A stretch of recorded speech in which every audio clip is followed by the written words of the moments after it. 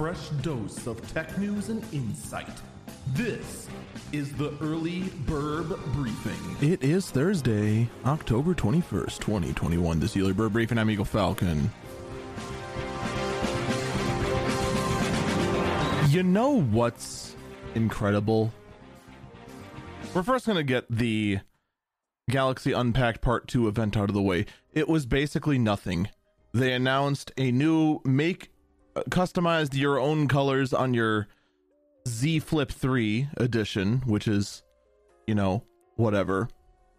Some new software updates to the Galaxy Watch 4, which is, whatever. As well as custom designed Samsung Buds 2, which is also whatever. This is an event that didn't need to be an event, and I'm actually really disappointed in Samsung for such a massive letdown event. Still no Note. Note might be dead. Don't know. We're going to actually move on to the actual topic today, which is some benchmarks about the Apple M1 Max system on a chip. The biggest question about this CPU is how good is its GPU performance? Because the thing is that you can kind of gauge, sorta, the performance of a CPU. A GPU is much, much harder to pin down. But here's my problem. So first off, no one has this machine yet. No one outside of Apple has this machine. Keep this in mind. They don't ship out until next week. But some benchmarks have suggested that first off,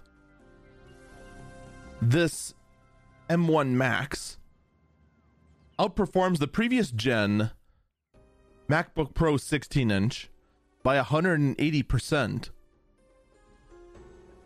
but also is 25% faster than the mobile RTX 3070. Now, this is a rigged number because the RTX 3070 in a mobile form factor can vary widely in its level of performance.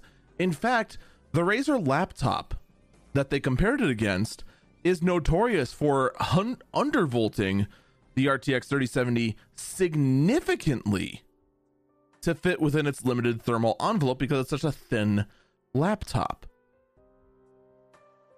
I want you to keep that in mind. All right? As they move forward with this, but also that 180% faster than the previous gen MacBook Pro 16-inch. Do you know what the GPU was in the last MacBook Pro 16-inch?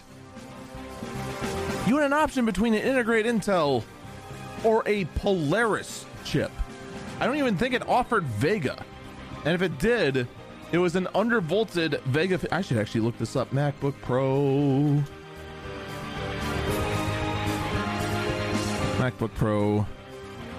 16-inch GPU. Can I actually beat it before it comes out? Nope, I get the M1 version. That's a shame.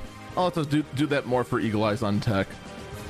Needless to say, though, to say it outperforms by almost 200%, I would certainly hope so, because the GPU and CPU that was in the 16-inch before was abysmal, because they basically suffocated the poor thing in heat. That's going to do it for me. Stay safe and stay healthy.